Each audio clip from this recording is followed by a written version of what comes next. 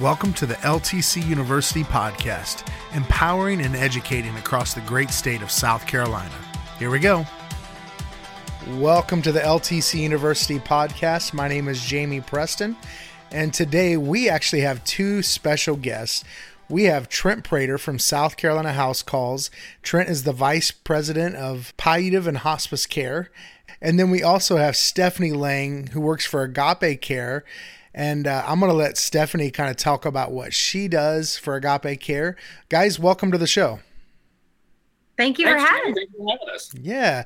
Stephanie, tell us what you do for Agape Care. So I am physician services and provider relations. I get to contract with all of our physicians and manage their kind of like invoices and make sure that they have everything that they need and expectations are being met with them, with our local clinical teams. And with nurse practitioners, I've been blessed to be able to serve alongside Trent and kind of do the intensive training with them and kind of be the first person that they meet face to face from Agape Care.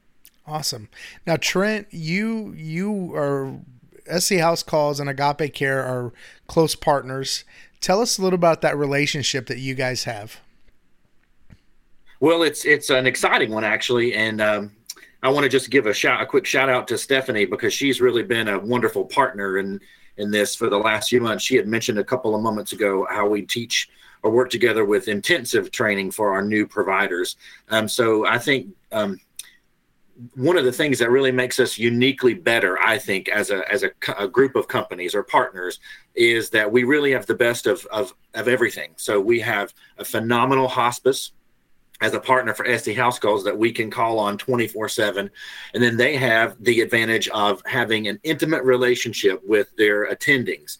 So for in hospice, that's sometimes if a doctor refers their patient to hospice, they're really hands off after that. And that's not the way SC House Calls operates. We work hand in hand with Agape Care SC, our hospice partner, in co-managing those patients' care. So I think it's really a unique and very special relationship that our companies have. Yeah, that's awesome. So today on this podcast, we really want to pull back the curtain and see what happens, when a physician or a provider refers somebody to hospice. We want to talk about what kind of makes that person appropriate for hospice, because you have to be qualified to be on hospice services. But before we do that, let's just talk about how critical hospice is.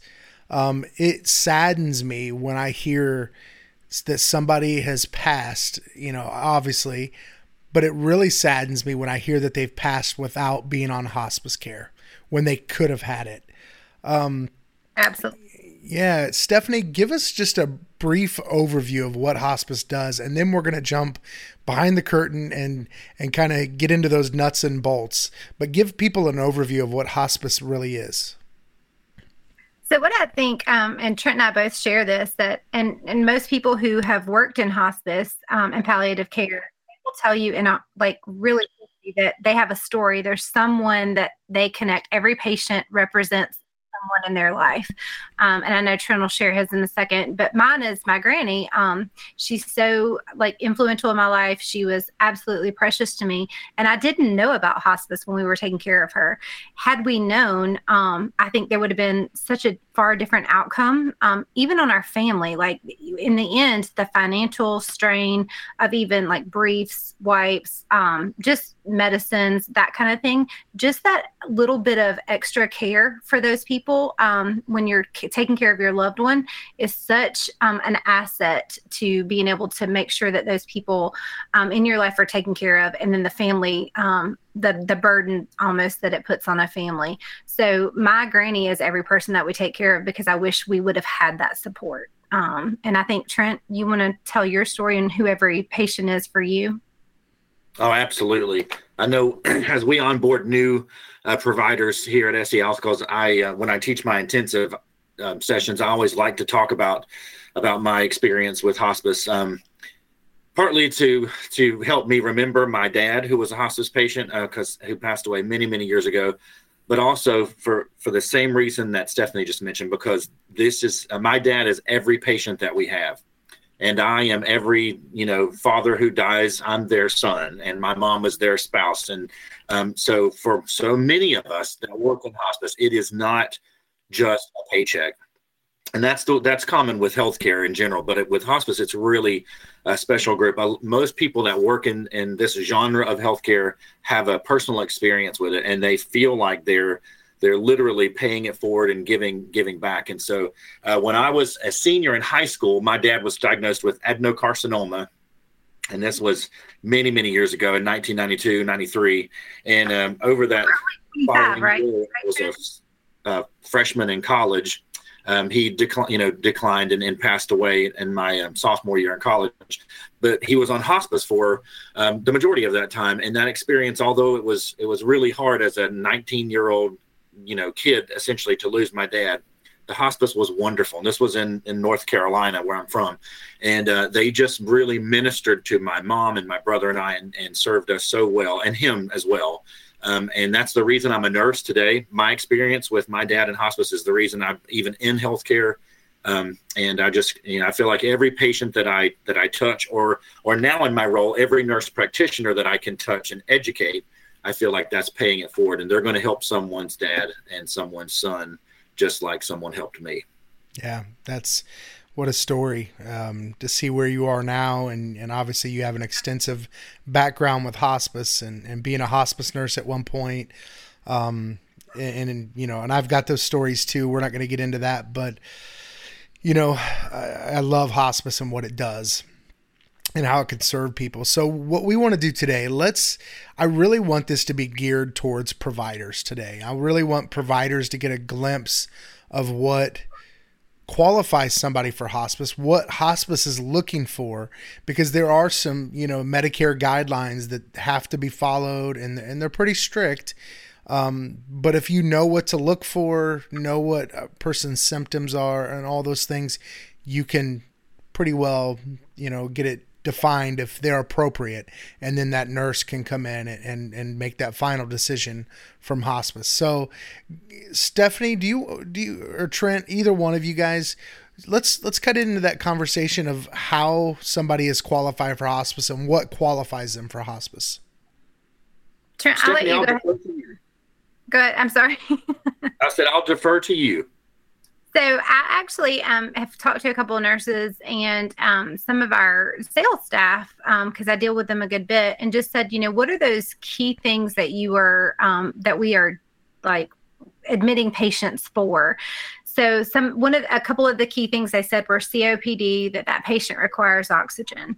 You've got CHF, their ejection fracture is less than 30%. You've got dementia.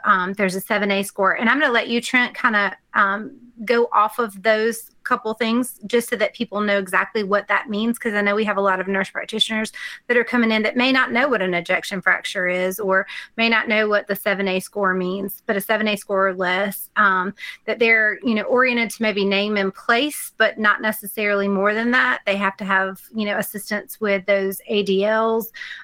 They may have a lot of nonsense talk. There's dialysis, that patient requires dialysis. There's renal failure, and they also could have acute renal failure diagnosis not related to their congestive heart failure. And of course, cancer. Everybody thinks hospice is automatically cancer, but it's really not. There's so many other things that you could be diagnosed or be approved for hospice for. And you've got the palliative treatment. You could actually do radiation, sometimes palliative radiation, but not necessarily the chemo. So just kind of making sure that people understand where a patient might be in their walk with whatever their terminal diagnosis is. Yeah. And Trent, talk about, because let's kind of go to dementia, because dementia is probably one of the hardest diagnoses, to qualify. I've seen it so many times when I went out to see a patient couldn't talk, couldn't say more than, 3 words.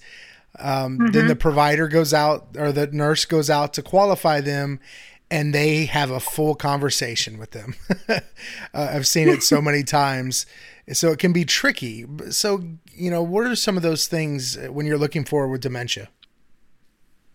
Well, thanks, Jamie and Stephanie, for teeing that up really well. I'll go through dementia first, and then we'll just maybe have a little conversation about what makes someone appropriate. But dementia is a tough one, right? Medicare previously had paid for adult failure to thrive and dementia as primary diagnoses, and a while back they stopped that.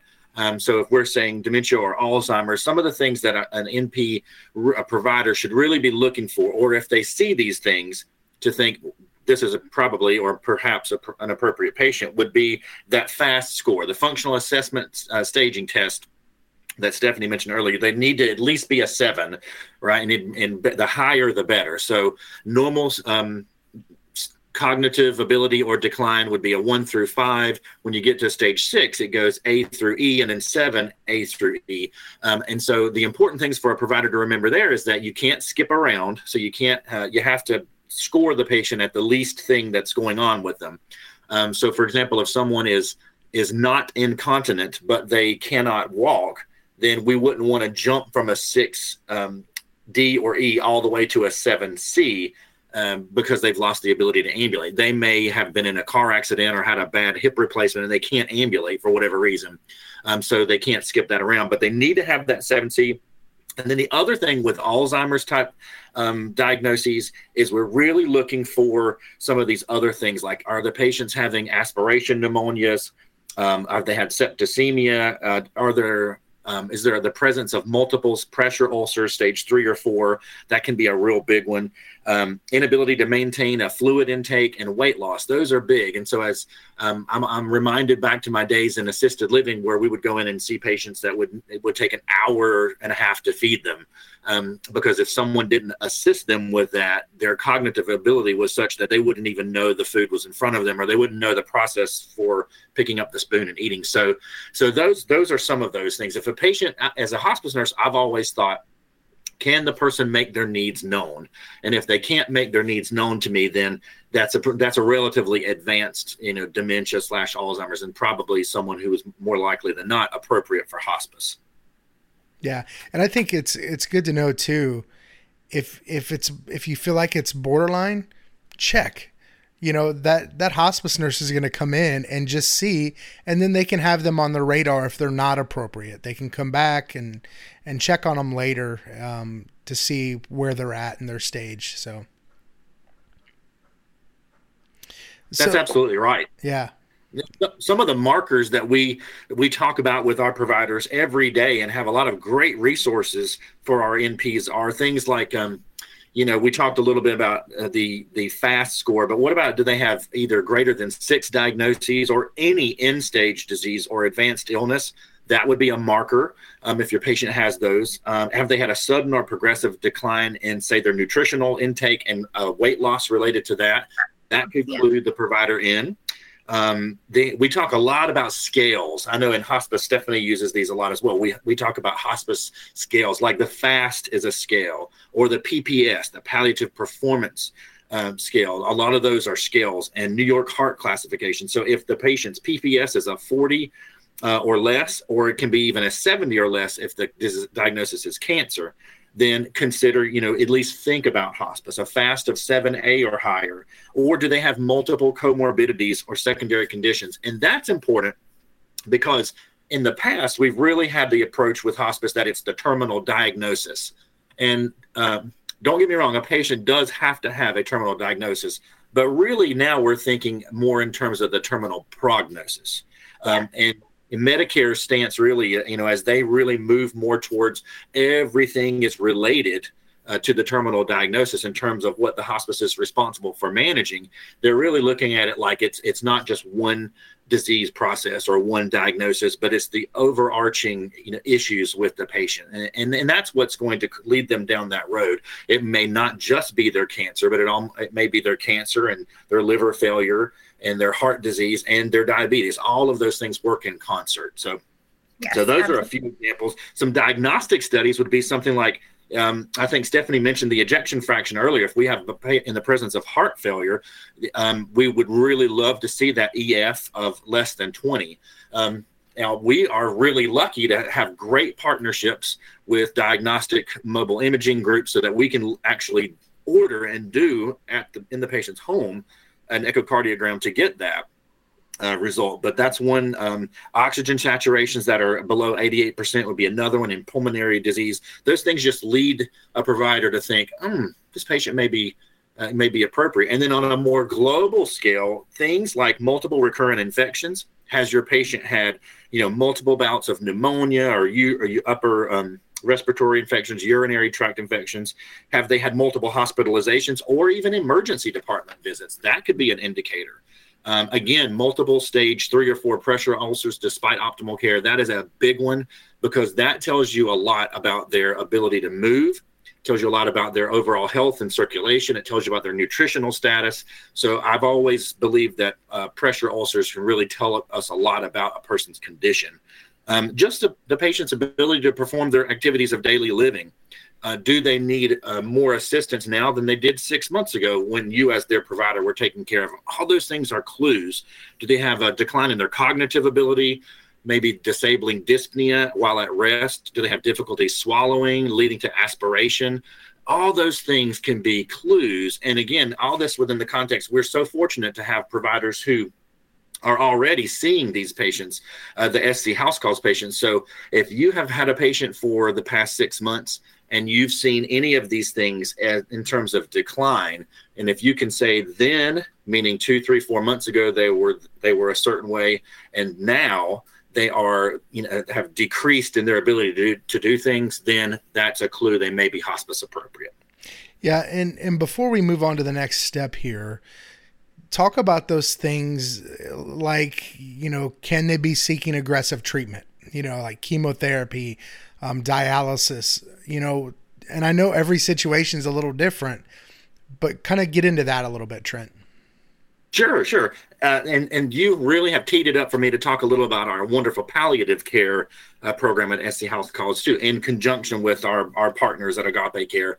And so, yes, there are differences for sure. Now, patients can receive some of those treatments if it is palliative in nature. A patient on hospice could have a blood transfusion if it was for comfort. Typically, they wouldn't, but it's not that they couldn't. But if our providers are caring for patients and they are have a terminal diagnosis, but they still want to seek aggressive treatment, then hospice wouldn't be the right level of care or right place for them. It would probably be palliative care. And we have an answer for that. We have a wonderful palliative care team that could follow that patient. They have advanced training and specialized training in managing severe pain symptoms, disease processes that are not typical for the primary care provider. And then one of the most special things about our palliative program, I think, and Stephanie, I know would agree with this, is that when we have patients that are hospice appropriate, which we do often, but they're just not mentally or emotionally on board with that yet, because who wants to come to terms with that, their mortality. The palliative care can be consulted by our primary care nurse practitioners, and then the patient and family has 2 trusted voices in their ear and in their home, saying the same thing, and sort of just gently shepherding them, if you will, into that understanding of what palliative and hospice is. And so they can go from seeking aggressive treatment, having the chemo or whatever that may be, into a better understanding of when it's appropriate for hospice and what hospice is. And then they can move on into that level. And then our wonderful partners, Agape Care SC, can take it from there. Absolutely. And I think that's a blessing, Trent. I'll say to both of you is that, palliative is a softer word. And people often they mistake that palliative for hospice when really they're 2 distinct programs. And so I think that having that palliative program, like you said, Trent, is so key for us because to be able to partner with SC House Calls, because we do have that where they're in there and they're preparing that patient and their family for what is the inevitable that is coming, that hospice, and kind of building up and educating them. They're taking that role and saying, okay, this is where it's going to go. This is what we're doing right now. And while we believe what you believe, that healing will come, but we're also, allowing that patient to seek that aggressive treatment. But if it doesn't work, this is where we're going. And let me tell you how this works. And I think that's such a blessing because, with hospice, with our teams here at Agape Care, South Carolina, we want them, we want people to be educated because there's such a stigma with the word hospice. So much so that, oftentimes people are like, please don't wear your name tag. We don't want people to know that it's hospice coming in. It's scary, but it's a beautiful program. And like, it circles back to the reason that we both do it is that we believe so wholeheartedly in the program and what it offers, that we don't want one single patient and their family to experience their loved one passing away without the experience of having hospice.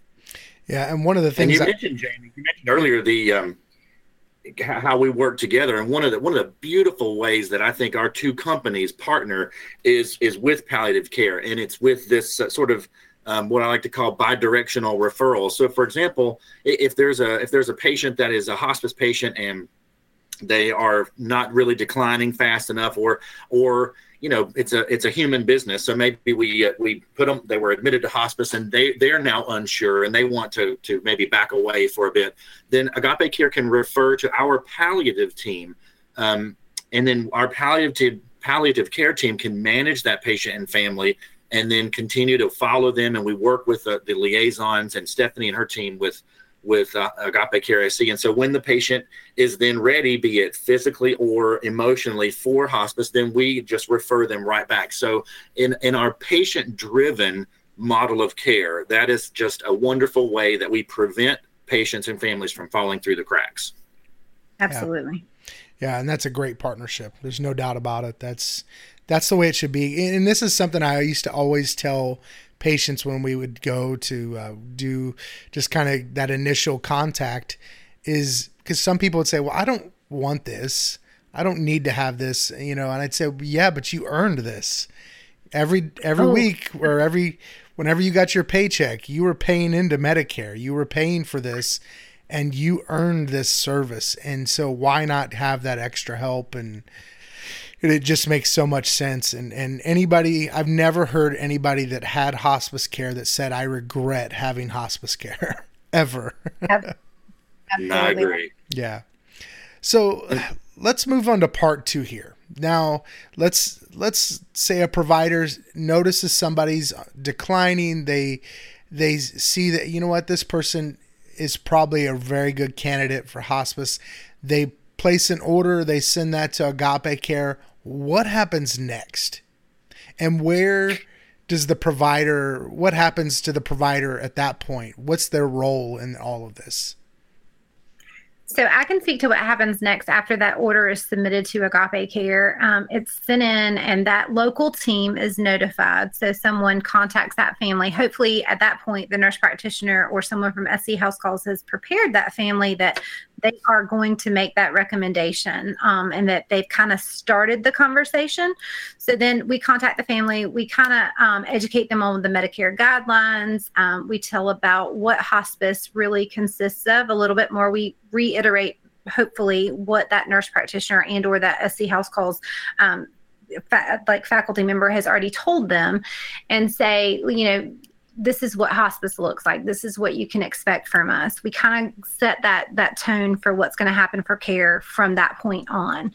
And that we also, make sure that we let them know that with our partnership with SC House Calls, because those nurse practitioners are not leaving at that point. They are still moderating that care. They're still overseeing with the help of the hospice team, that hospice physician who does the IDGs for them. They're still overseeing and making sure that the medications are the same, which kind of goes against with that commercial that we had, Trent, where you let them know nothing changes for them. Like it's the exact same care. We don't have to change medications. The same people are going to be coming into your home. You may have additional people coming in, but you're still going to have that same nurse practitioner coming into your home repeatedly and doing those face-to-face visits.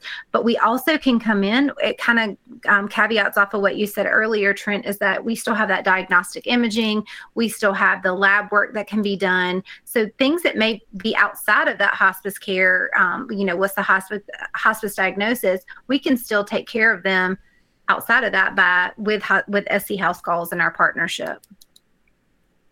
And that's a great point, Stephanie. And you reminded me, I'm going to step outside of the podcast for just a moment. And you reminded me just now to mention that since this will primarily be for our providers, we are tempted to order labs and diagnostic imaging and et cetera. And we I have empathy for our providers because in a day's time frame, they may see several primary care patients and then a couple of hospice patients as well. And they really have to turn their hat around 180 degrees different in the way they document and treat primary care patients versus hospice. So just a note to our providers, when SC House Calls has different contracts or has contracted with different vendors for labs and for mobile imaging. So we use Dynamic Mobile Imaging, as you know, we use Mako Labs. The hospice our hospice partner has contracted with different companies. So if you want to order, let's say labs or anything like that, it's a good idea. The hospice can do that. So we can put those orders in and send those orders to the hospice, and then they can do that. And that way they have, they're not paying 4, 5, 6 times what their contracted rate is. So that's, not exactly what we're going to talk about today. But since this is for providers, that is something I hear from our hospice partner a lot is we order it and let them actually order it with their provider on record or their vendor. Absolutely. Since we're using Medicare's limited resources here. Absolutely. Mm-hmm. So talk about go ahead, Stephanie.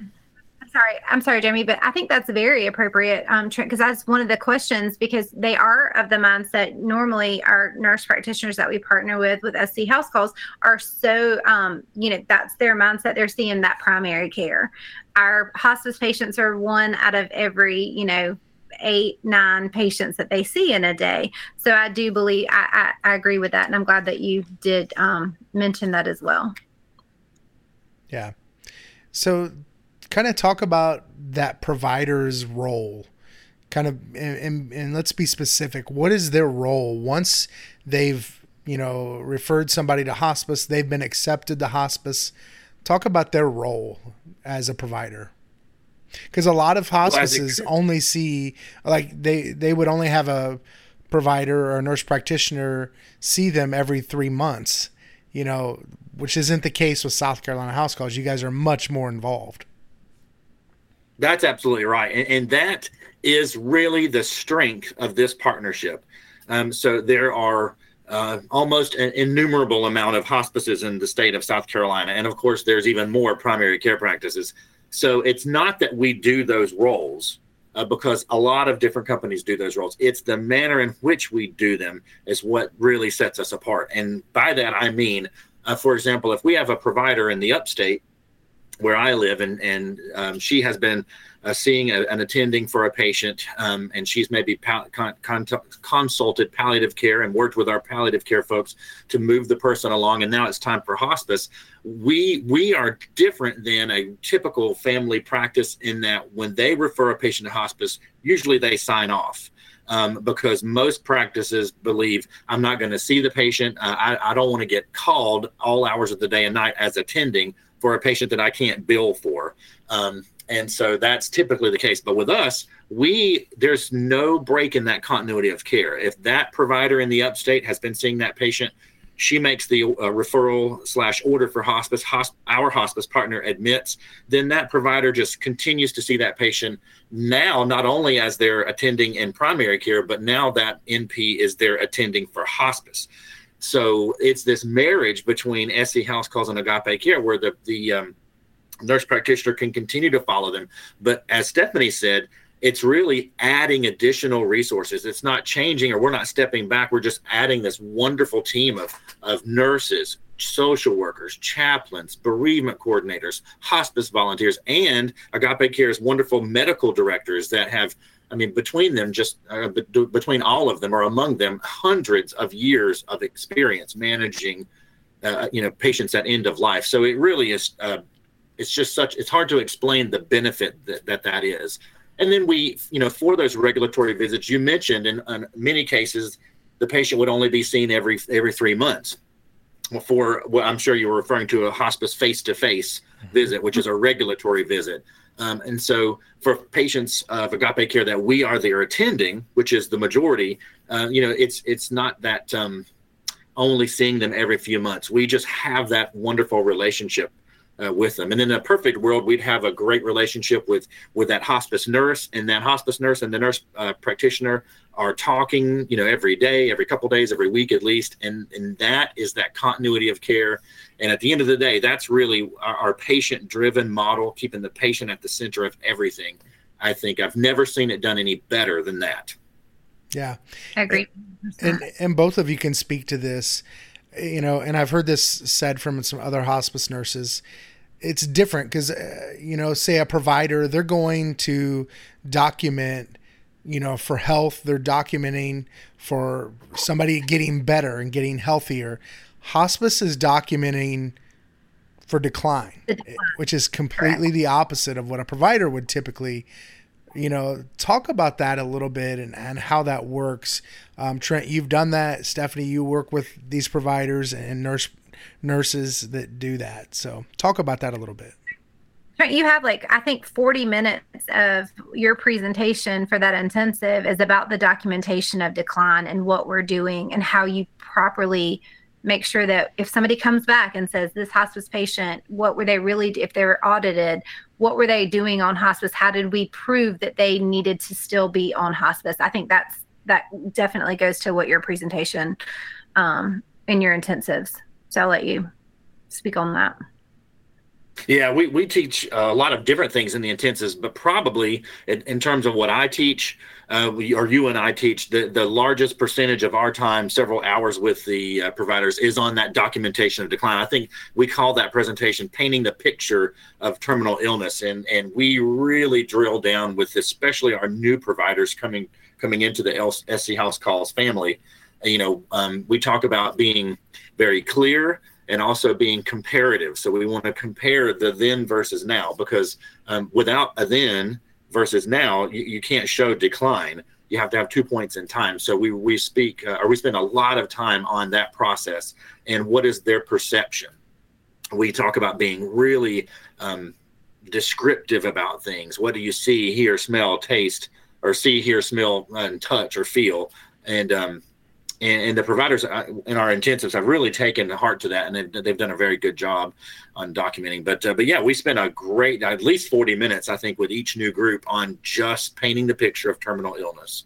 Mm-hmm. Yeah. And I think the reason for that, if I can say, Jamie, the reason for that is that these nurse practitioners, when they are making those face-to-face visits and they're putting their notes in that face-to-face visit note, our hospice physicians that are on the other side do not, by and large, see these patients. So they are taking whatever that nurse practitioner's view is. So it's so important for them to be very descriptive so that they can say, yes, I agree with this nurse practitioner. This patient is still certified hospice appropriate every time that they go in and they have to recertify that patient. Yeah. That makes me think, Stephen, that's a great point. And I've had a couple of conversations just recently over the last week or two with some nurse practitioners about the face-to-face. And this gives me a real good opportunity to let our providers know, our nurse practitioners, even if you are the attending provider for this hospice patient, when you're going out and doing a face-to-face, you are not making the determination of eligibility for that patient. And it does seem really confusing, kind of like if you're the attending, you can serve as a nurse practitioner as the attending for a hospice patient, but you can't sign the certification of terminal illness. So those are things that we'll work through legislatures to change, hopefully. But oftentimes nurse practitioners, because they have such ownership of these patients, they believe, they're may think the person is appropriate or not appropriate or whatever. And some have a ton of experience. But I want to just implore to our NPs that when you're completing our documentation for SC House Calls in Athena or EMR, that it's not a place for anything subjective. It's not a place for opinion. If you think the person is appropriate or not, even if you've been there attending for a long time, the federal government doesn't care about that opinion. The federal government wants the certifying physician, that hospice medical director, that hospice team. They're the ones making the decision. And so what we need to do for SC House Calls is be the best collectors of data that we can be. We want to use our hospice scales. We want to use that then versus now, and use all the wonderful clinical judgment and wisdom that our nurse practitioners have, and then complete the attestation statement so that we're saying we're the actual person who did this exam, not someone else. And then we send that to our hospice partners and we let them make the decision. And Stephanie raised a wonderful point a couple of minutes ago. The medical directors typically have not been out to see these patients. They're not in their homes like we are. So one of two things will happen with our face-to-faces. If a medical director doesn't know the patient at all, let's say, and our nurse practitioner goes in and the patient is really appropriate, but the documentation doesn't speak to that. Our face-to-face doesn't paint an accurate picture. If that provider doesn't know the patient, they're going to say, okay, well, it looks like this person is not appropriate. We need to move to discharge. If we would then go to our nurse practitioner and say, do you think they should be discharged? If the NP would say, oh my goodness, no, they're very appropriate for hospice, then that doesn't make us look great. Now, the other side of the coin is if that medical director does know that patient really well, and in many instances they do, because they've been on service for a while and they've listened to their team talk about them in their IDG meetings every 2 weeks. If they know them well and they know they're appropriate, and our provider has completed a face-to-face documentation that really speaks to them not being appropriate, then they're going to look at us and say, what kind of NPs do they have doing these face-to-faces? Because we know this person's really appropriate. So, and I tell that to all the new providers coming in. We want to look smart because we are smart, and we don't want anyone to lose this wonderful benefit that shouldn't lose the benefit. And so be very objective when you're doing a face-to-face visit. It's not about opinion. You're collecting data and using your wisdom and judgment and giving that to this wonderful hospice team, and then they make the determinations. So one of the things I can say to that, speaking on behalf of our hospice physicians, they are always open. They are eager to meet the nurse practitioners, to have conversation, to educate. They've been doing hospice. A lot of them, like you said, they collectively have hundreds of years of experience. If you added it all together, they are eager to work with these nurse practitioners. So if there's ever a question or there's something that they may not be sure on, I'm happy to make sure that they have those telephone numbers, they have the email addresses. Those physicians are waiting and ready because they do know that it's a partnership. They are truly an extension of they're the eyes for our physicians out there in the field. Yeah. Well said. Yeah.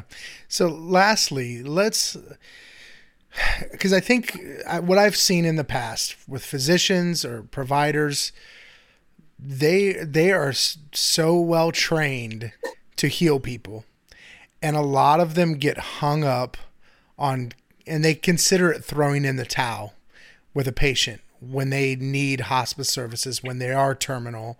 They say, we can do that one more round of chemo. We can do one more, procedure, when it's probably appropriate to call in hospice. Talk a little bit about, helping them understand when to make that decision and when to make that call. That's twofold. That's twofold. Go ahead, Trent. From my point of view, and this is something that comes up a lot with our providers is just trying to think about putting the patient or helping the patient go to the right level of care, or the right place of service, if you will, for where they're at. And at SC House Calls, one of the things I see it's similar to what you were talking about with continuing with chemo and things is. We employ a lot of new providers. And I'm so glad that we do that because we can just mold them, and I can teach them hospice and share a passion for that with them. But they're still very, very new and green. And by that, I mean, it's really difficult to have a serious illness conversation. It's difficult for physicians to have this conversation, admittedly so. And so one of the things that I have seen in my time, especially at SC House Calls, and the role I'm in, is a lot of times, or sometimes, the patient would be hospice appropriate, but we make a referral to home health instead. Because you said it earlier, Jamie, we want to save the day. I'm a nurse, and I want to save the day. The first half of my career was in the ICUs, burn intensive care units, and every day I left my shift thinking, that person's alive, and in large part because of me. And so I have had to, in hospice, turn that around a little bit and say, that person's quality of life this day was better because of me. Or that family member caring for this hospice patient, they're going to have a less stressful time, and they're going to have a better memories of their loved one, in part because of me. So I think if we take that mindset, but that's one of the things I've seen is if a patient is appropriate for hospice, I do see sometimes providers will order home health instead, because it's like, let's do the one more hurrah, or I just don't feel comfortable having that conversation. To that, I would say we have a lot of resources here, myself and many others, including the Carolina Center, to really help our providers get comfortable having that conversation. So that we can really have those tough conversations. And then I would just say to our providers, if you're a primary care, if you're one of our care management providers, and you have a patient who's appropriate and maybe they're not on board, consult palliative. Bring one of our wonderful palliative care MPs in so they can help you sort of minister to this family, if you will, and talk to them about hospice. Stephanie, you get the last word. Thank you. The Agape side, I would tell you that we have a wonderful team of hospice liaisons that are very well versed and very prepared to have those conversations. It's sad because our hospice physicians, sometimes not even our hospice physicians, but physicians in general, feel the exact same way. They want to, like you said, save the day or make everything better. And you would be surprised how many physicians are not comfortable having that end of life conversation. It's such a hard conversation that they even have a committee that we've actually recently got certified to teach how to have that seriously ill conversation and that end of life conversation. I can tell you that, with those physicians that I've had them tell me, I'm just not comfortable telling. I've served this patient for 29 years. I'm not comfortable telling them. They're not going to accept it. But I think you have to realize, Trent, what you said was you want to save the day. I think ultimately, if you believe in the hospice mindset, and I think it's making sure that we have educated our practitioners, our physicians, and our teams on what hospice truly is, that it is a benefit. I think that you have to realize that ultimately that referral to hospice is truly saving the day. That is truly what the end goal is. And it will be, like you said, nobody's ever said, I wish I wouldn't have called hospice, and nobody's ever said, I wish I'd have waited to call hospice. They wish, oh gosh, I would have called them earlier. Yeah. And they've never said, I don't want, I'm sorry I called them. It was a terrible experience. So that's what I'll say for that. I think that, it's just a matter of making sure that you call in your resources. Know that there's a whole team of people that are prepared. They are well versed in having those conversations, and they will gladly assist you. Absolutely. Stephanie, Trent, thank you so much for all this information. I hope this helps some people out there, some providers, some other people that we partner with and that listen to the podcast. Thanks so much for all you do and all you're doing for our South Carolina communities. Thank you. Absolutely. Thanks, Jamie. Thanks for allowing us the time to share hospice with our providers. Absolutely. Happy New Year. Yeah, Happy New Year. Yeah, this is 2021. Starts tomorrow, actually. We're recording this on New Year's Eve. So, just a couple of announcements. Every single month, on the first Monday of the month, we have an event called the Community Leadership Assembly. You are invited, especially if you're an assisted living administrator or skilled facility administrator and a social worker. You can earn up to 3 CEU credits at this event. You'll hear from a couple different speakers, and we're going to provide lunch for only $10. You don't want to miss it. So make sure you come to 1626 on Main in Columbia, South Carolina. You won't regret it. Also, if you'd be so kind to write a review for the LTC University podcast, give us a 5-star rating. We would really appreciate it. We'd love for you to check us out on social media. You can go find us at LTC University on Facebook. We appreciate you. Thanks for listening. Let's continue to learn together. Have a great day.